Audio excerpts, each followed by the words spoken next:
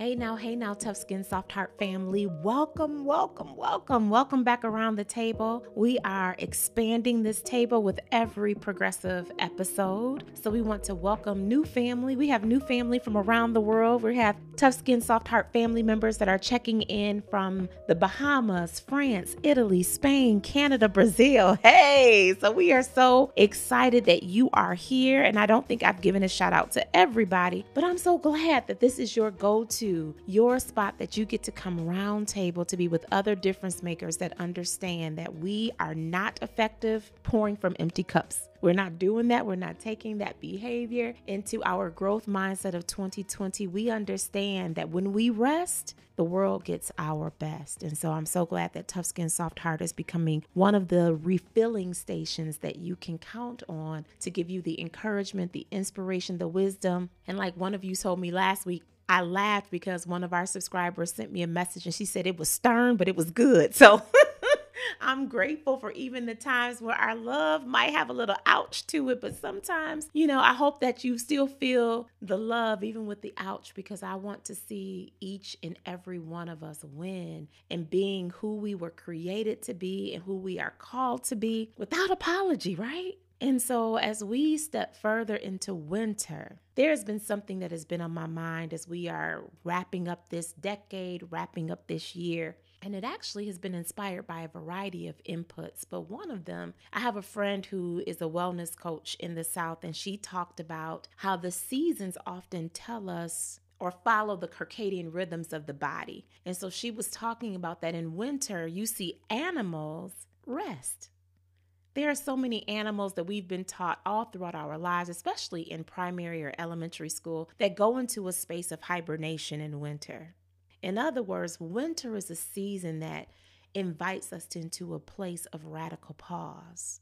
And so I've been thinking about that in my life. Like, what does it look like for me as a business owner to enter into a place of radical pause? Not just a little bit of time off. I'm talking radical pause.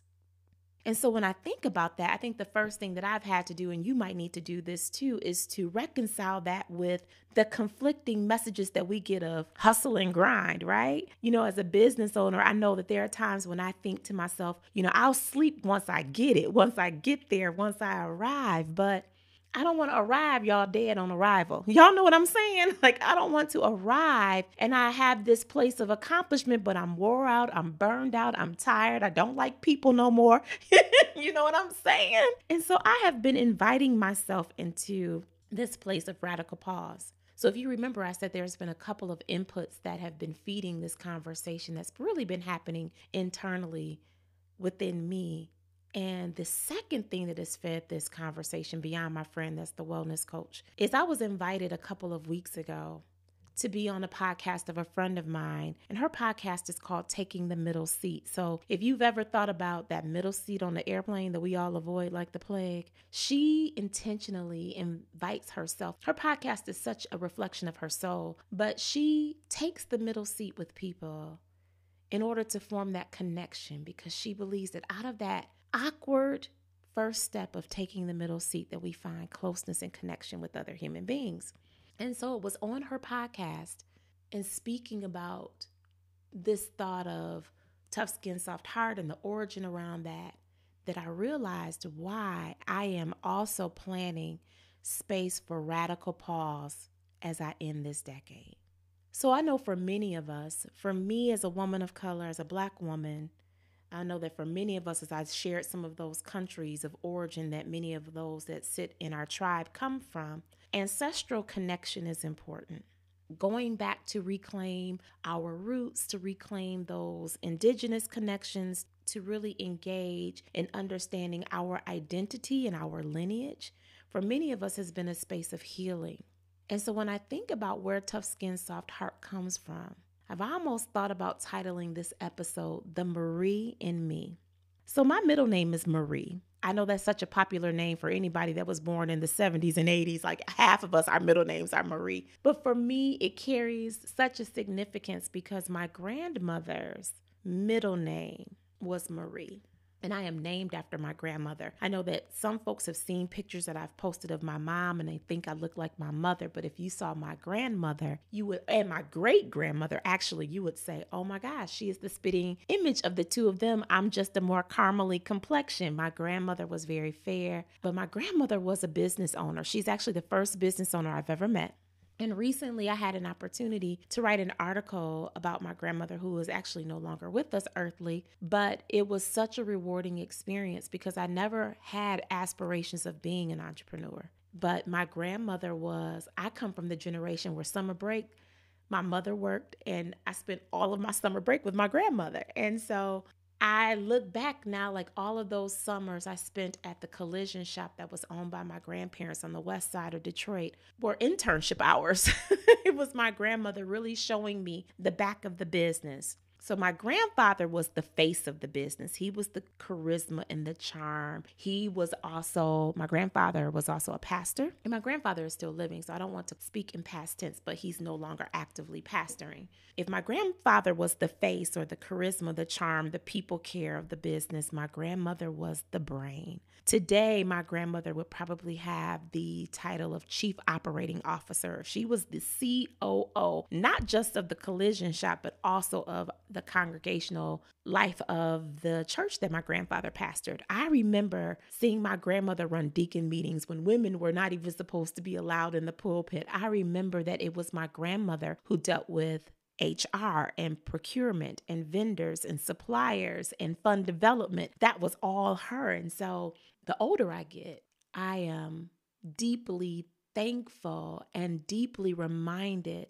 that I am not just my ancestors' wildest dreams, but I am the 2.0 version of the first generation of Marie. And not only do I have the business side of my grandmother, but I also have some of her soul. And I want to share a story that links us all back to this radical pause, because I think for everything that we take that is a strength from those that have gone before us, we also have to look with the same intentionality to say, what were some of the things that we don't want to repeat?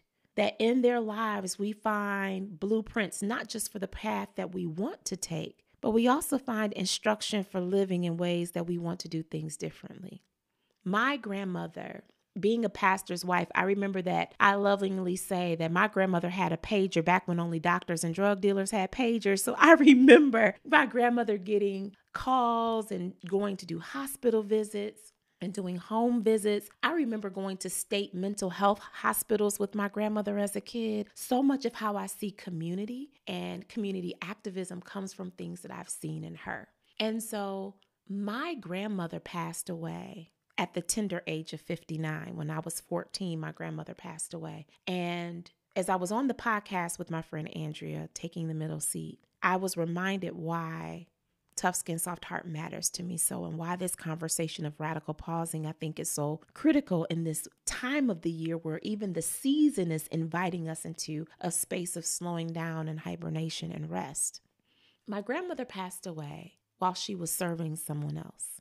A friend of hers that was actually not just a friend, a congregational life friend, but a personal friend had just gotten out of the hospital. And so my grandmother had gone over to this friend's house. She made dinner for this friend, got her positioned in her bed to take a nap. And then my grandmother sat down on the couch at her friend's house.